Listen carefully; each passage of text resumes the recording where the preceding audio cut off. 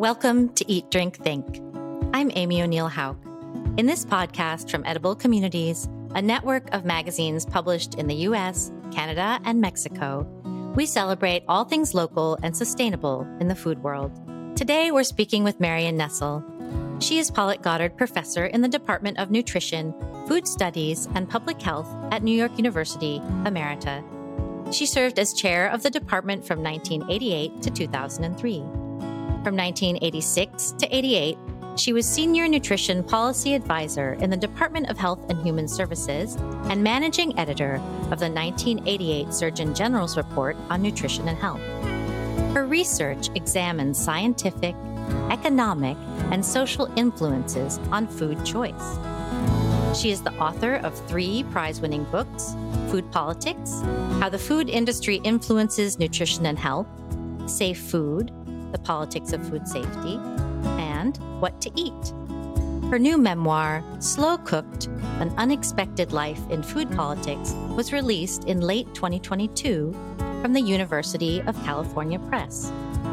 She blogs almost daily at foodpolitics.com. In her memoir, Professor Nestle says, "I still believe that studying food is an exceptionally effective and accessible way to get at the most vexing societal problems that affect all of us. Food is about taste and pleasure, but it is also about nutrition, health, community, and culture.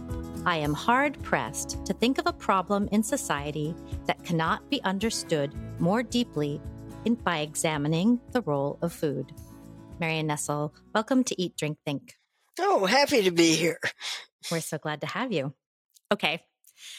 Unrelated to food politics or policy, we read in your new book that you had a childhood penchant for cream cheese and walnut sandwiches, which led me to wonder, do you have a favorite meal now? What do you love to eat? Well, I turn out to be one of these people who loves vegetables, and I eat according to my own principles without any trouble at all. I like fresh, locally grown, seasonal, organic foods and eat that way whenever I can. Great. Is there something that you really enjoy cooking? Same thing, whatever I can get out of the garden. I have gardens both on the terrace of my Manhattan apartment and also where I live with my partner upstate in Ithaca, New York, where we have a big kitchen garden. And nothing is better than going out there and seeing what we've got and saying, oh, let's make dinner. You mentioned in your book that during your time in Berkeley, you began what you call competitive home cooking with your friends. Yes. Can you talk a little bit about that dive into becoming a cook and maybe what influence it had on how you thought about writing for cooks and eaters later in your career? Sure. I learned to cook in junior high school.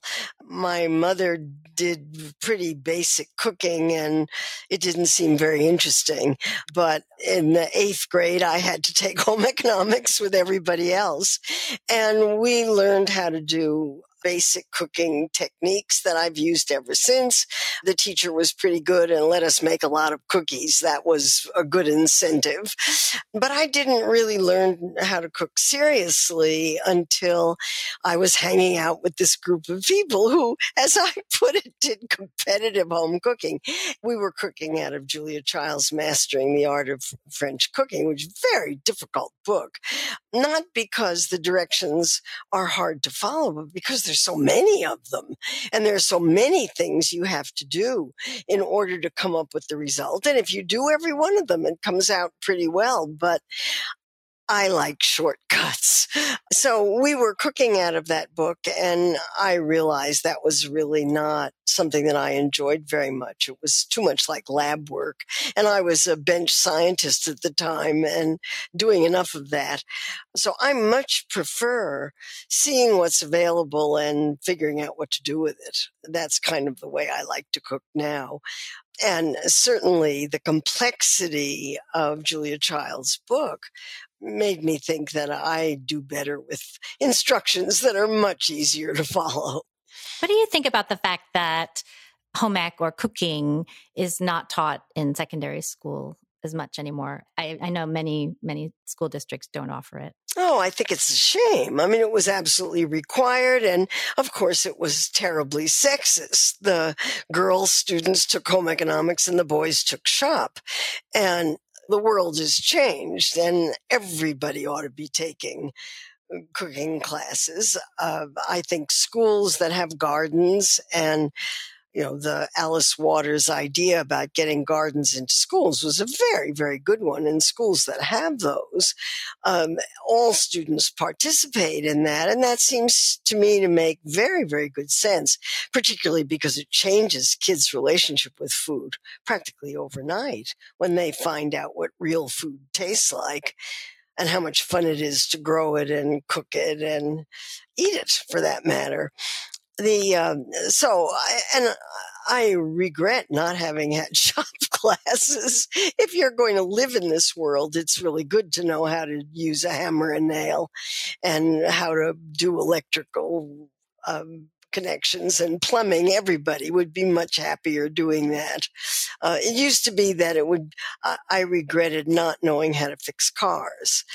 But now that everything is electronic, that's impossible. So it's just as well.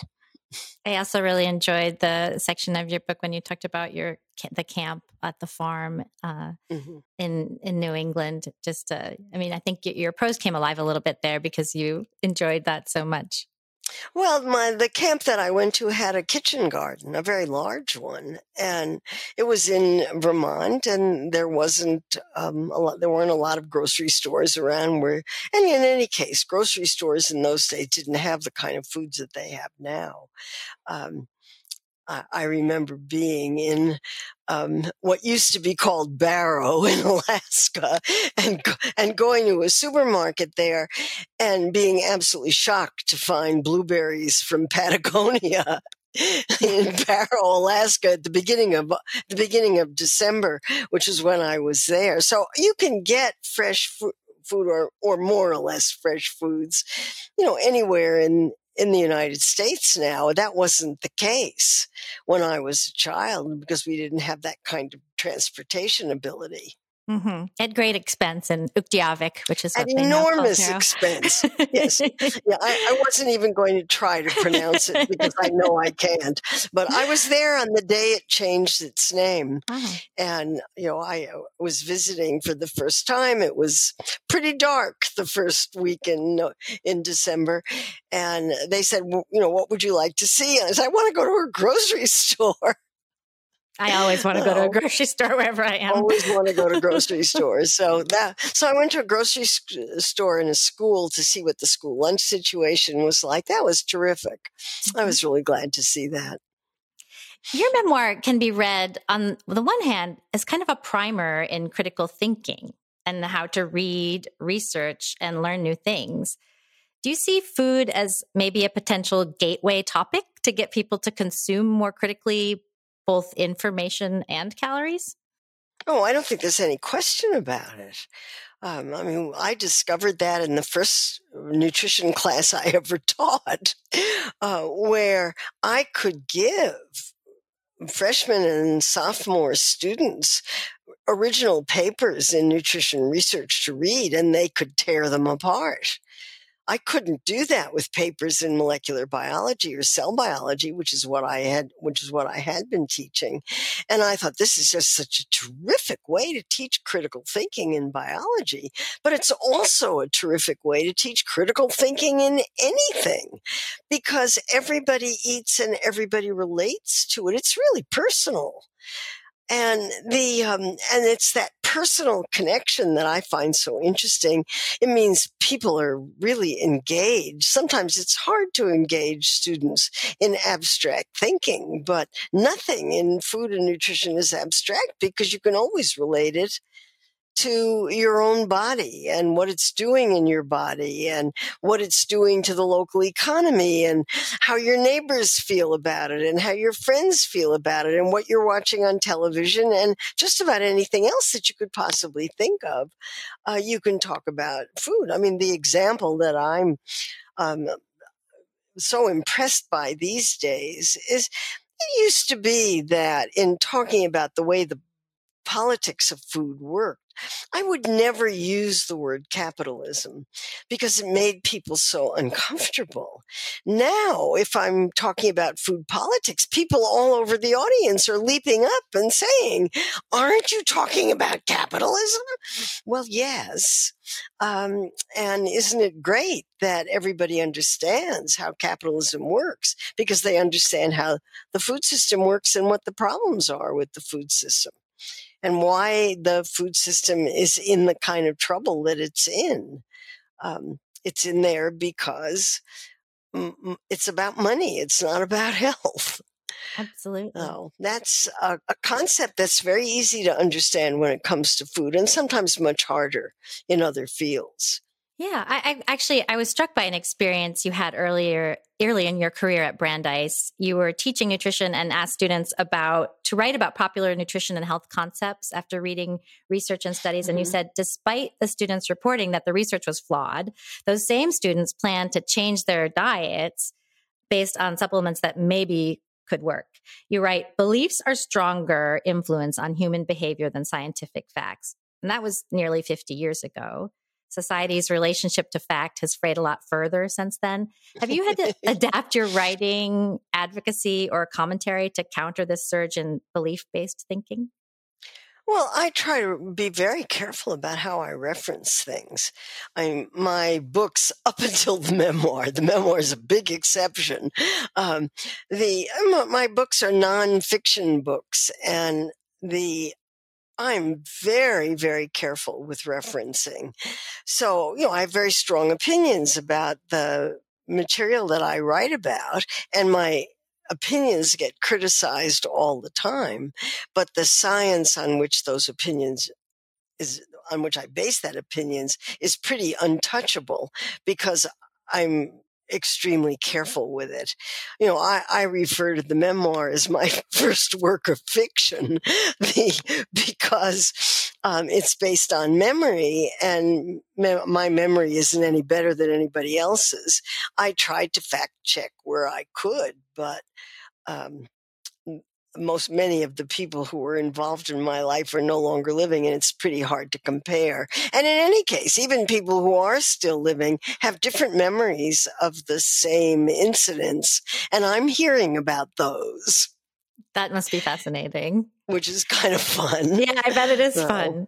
I get the impression from your memoir that you're really good at two things that other people find difficult: seeking advice and knowing when to seek advice, and then taking criticism, not just hearing it, but acting on it. Did those skills come easily? And can you comment on how they influenced your work? Well, I think it took me a very long time, as it takes most people, to interpret advice as advice and not criticism. And I learned to do that when I started writing. Early on in my writing, I would give it to people to read, and then I'd be devastated by the comments that came back, and would turn into a puddle over it until I sat down to look at what they'd actually written, and I could see that if I followed their suggestions, my writing would be much better. And once I could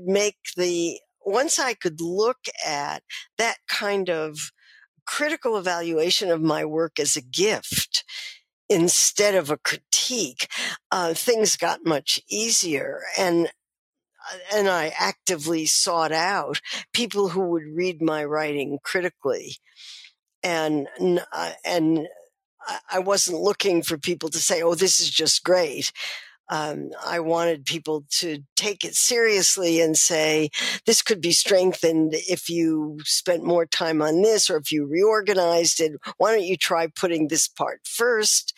I think you need to reference what you've written a little bit more carefully. I mean, those kinds of things are all doable and didn't really and seemed respectful to me. And once I could see it that way, it took a while, but once I could, it's certainly, for years and years and years, I would never publish anything without having people read it. And even the memoir, I had my own peer reviewers. And University of California Press's academic press, they had peer reviewers. So it was read by 8 peer reviewers, 2 editors, and a copy editor, and my agent. Lots of people weighed in on this. I'm told that it reads very easily. That's why. Yes, it does. In a related insight, it turns out you're adept at recognizing mistakes and learning from them. I was especially impressed with your ability to reflect on your involvement with the Old Ways organization, an experience and community that you really enjoyed until you realized they were backed by a commercial industry. And it developed a new stance on influence and conflicts of interest that then became a huge part of your career. Can you talk a bit about that and about being open to change and new information? Well, yeah. I mean, the Old Ways Preservation and Exchange Trust is a good place to do that. This was an organization that was set up in the early 1990s, really to change the way the world looked at food. I mean, this is the group that was responsible for bringing the Mediterranean diet to the American public. And I have to say, the Mediterranean diet has stood up against all kinds of criticism. Since then, it's now recommended by the Dietary Guidelines for Americans. It's a largely, but not exclusively, plant-based diet, and in which olive oil is the main fat. And it was not an accident that Old Ways was sponsored by the International Olive Oil Council, who at the time were a group of people who were trying to get olive oil sold in the United States. That was their goal.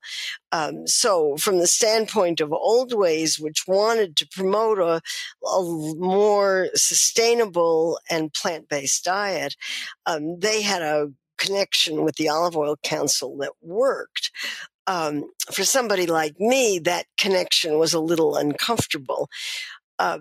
And I don't look back on it as a mistake, because Old Ways introduced me to chefs, food writers, food academics, people that I would never have met otherwise, and led quite directly to our creation of food studies programs at New York University in the mid-1990s.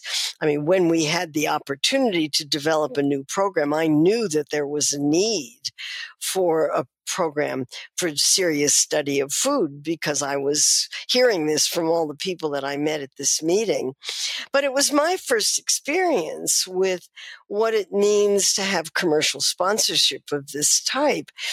And I mean, if you were having lunch, there were bottles of olive oil, branded bottles of olive oil on the table, and they wanted to make sure that photographs included those things.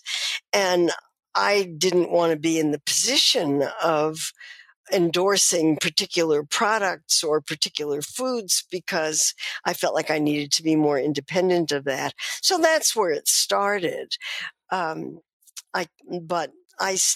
wasn't the reason why I left the organization. I left the organization for other reasons, which I talk about in the book. But that later on, I picked up that theme in my book, Unsavory Truth, which is about how the food industry influences the science behind what we eat. And it's a whole book devoted to examples of food industry funding of research or nutrition societies or other kinds of things where the influence is clearly exerted. And in fact, a paper has just come out recently about how the Dietetic Association in the United States owns stock in food companies. Nestle and PepsiCo were 2 of the ones that were mentioned. And what that does is put that organization in the position of not being able to criticize those companies. I couldn't do that. Mm-hmm. I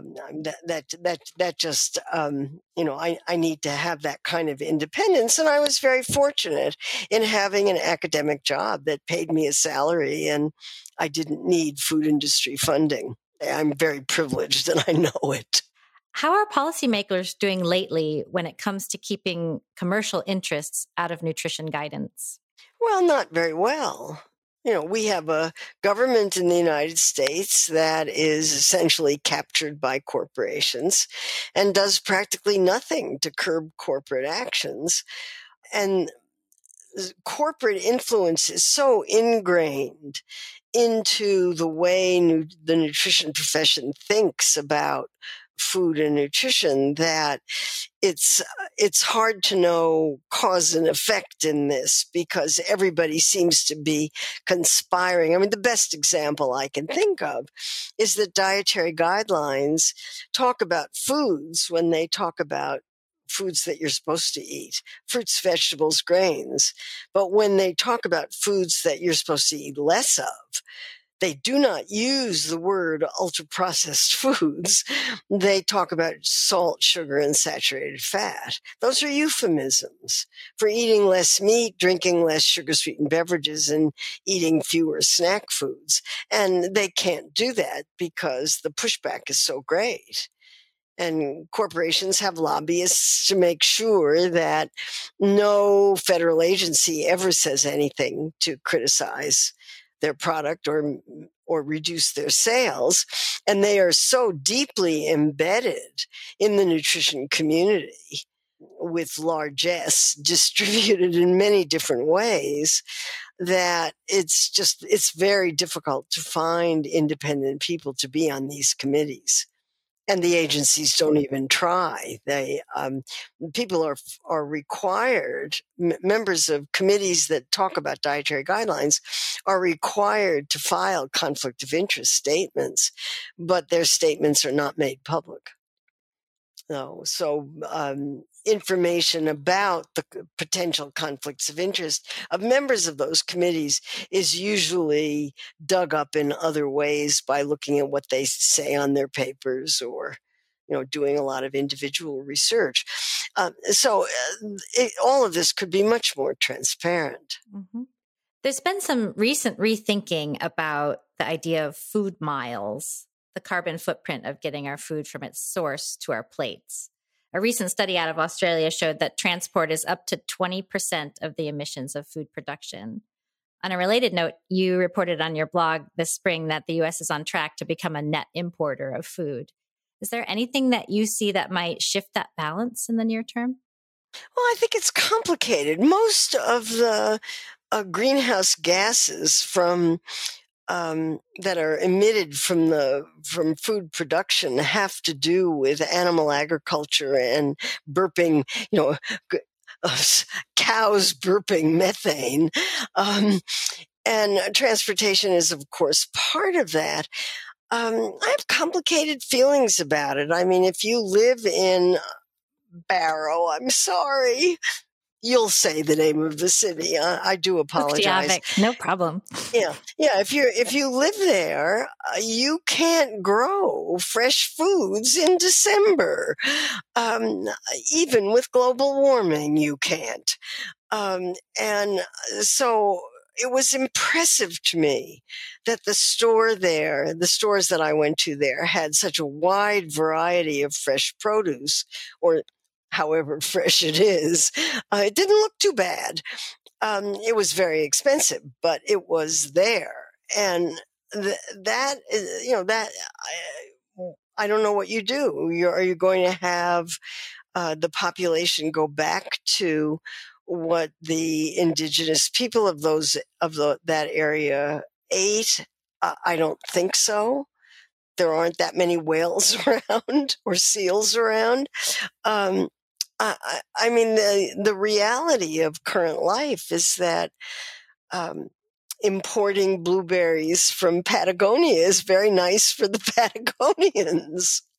So the realities of the economics of this are complicated. I'm greatly in favor of local food production as the major source of food, if it's possible to do that, or regional food production.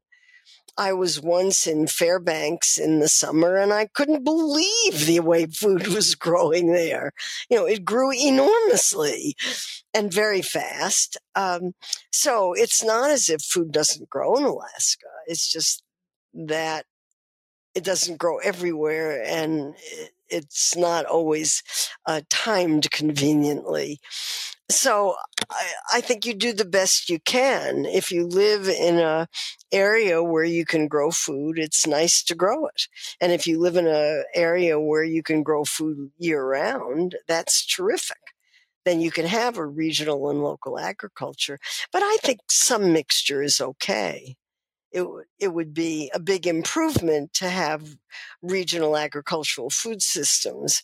Um, and I think a lot of people are working toward that. But I don't think they have to be perfect. They just need to be better. Is there a world you can envision where you have this availability of imported food without giant corporations? Well, yeah, sure. If you have local, regional, smaller scale agriculture, it would be much better for the planet. And the quality of the food might be better. But as long as we have a food system that is designed to maximize corporate profits, um, we're fighting that by trying to develop smaller scale food systems. I mean, most people that I know think that smaller scale would be a lot better for public health and for planetary health. But that means we're fighting food corporations in order to do that. As long as profits have to be the sole goal of a food company, and they can do all the talk about all the greenwashing and health washing talk they like, as long as the bottom line is profits for stockholders. Their behavior is going to be to maximize profits, not do anything about public health. So in a sense, what we really need to do is to change the way Wall Street works.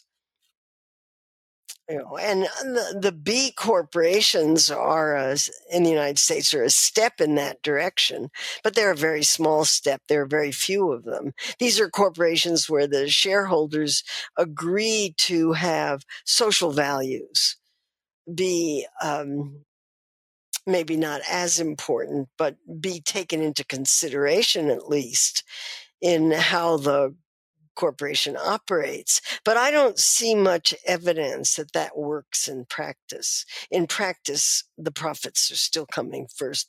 And we saw that with Danone, which withdrew its support for Northeastern dairy farmers last year because they could get milk cheaper from mega dairies in Texas and Arizona. And that was a decision based solely on financial gain. And wasn't that actually supposedly organic dairy that they were moving to CAFOs? Yeah. Yeah, not only is Danone a B corporation, but it focuses a lot on organics. Mm-hmm. So it kind of, maybe they're doing the letter of organics, but they're certainly not doing the spirit. And maybe they're doing the letter of B corporation, but they're certainly not doing the spirit. So it's that system needs a major overhaul. I don't know how we get it, but I'm for it. Is there a country that you would call out as doing a particularly good job handling issues of food policy, access, or justice? Well, I think the Scandinavian countries are usually held up as the examples of semi-socialist countries that put social values, that put a very high premium on social values. Any country that puts a high premium on public health, on public welfare, on social welfare, is going to do a better job than we do. We don't even have a healthcare system. Yesterday, the FDA published an announcement that they completed their first pre-market consultation for a human-grown food made from cultured animal cells. I think this is what the media usually calls lab-grown meat. Do you have any thoughts on this technology and the claims that some of the producers make about health and sustainability? Well, they're going to make claims, but these products aren't on the market and they're not in any position to be evaluated. Lots of people don't want to eat meat for reasons of ethics, religion, animal welfare. I mean, the reasons for non-meat eating are many and varied, and climate change is certainly one of them as more and more evidence comes out that raising beef is the single worst thing that you can do in the food system for climate change. Um, so the idea that you can do lab grown meat and this will solve the problem of climate change and solve the problem of meat, I'm not sure. The cells originally come from animals, so there are going to be some people who are concerned about that. Um, those cells have to be fed, so there are inputs of various kinds that have to go into them. They have to be kept clean so they don't get bacterially contaminated. That is considered a major challenge, especially scaling up. There are questions of taste. What does this stuff taste like? What's the texture like? Does it have any flavor? That remains to be seen because they're not on the market yet. And then how much is it going to cost? Can it be scaled up to a level where it will substitute for meat? We don't know that yet. I thought safety was the least of the concerns because if it gets bacterially contaminated, the cells won't grow. Mm-hmm. So in order to keep the cells growing, they have to be kept clean.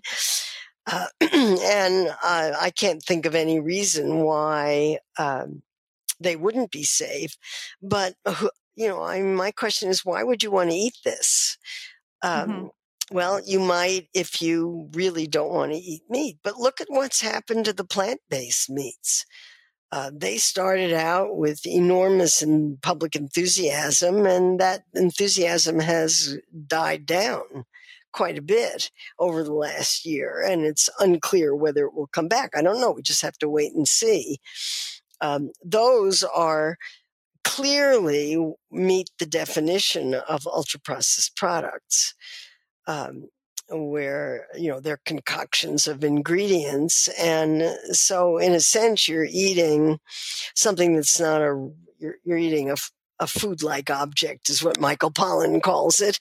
And I'm not interested particularly in eating artificial foods. And I don't really understand why people want to, but people tell me that they do. So that's fine. They're there for people who want them. I haven't seen these products or tasted them. I don't know anything about them, really. And we just have to wait and see. Mm-hmm. I'm not wildly enthusiastic. I can wait.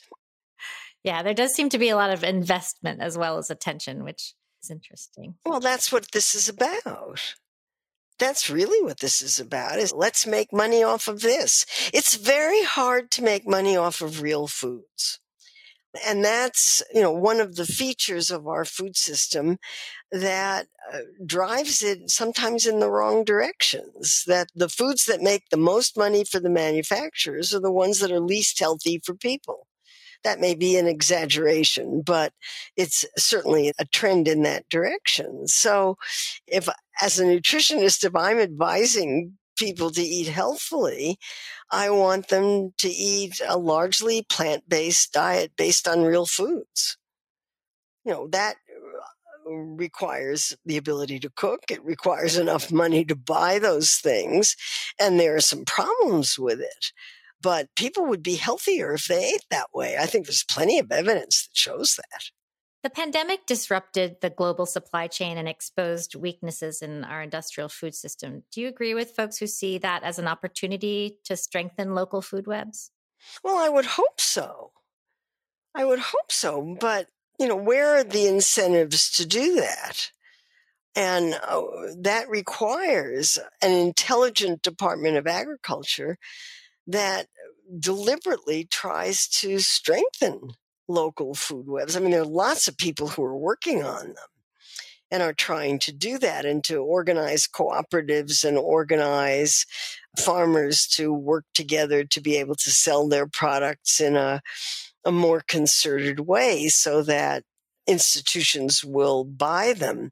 I mean, the idea that Danone would prefer to buy its milk from a very, very, very large dairy on the other side of the country than to buy from a bunch of small ones has to do with corporate imperatives and keeping costs low. So the issue of cost comes into it always. And I would like to see social values, community values, and public health values take a much, much higher position in thinking about these issues. Mm-hmm.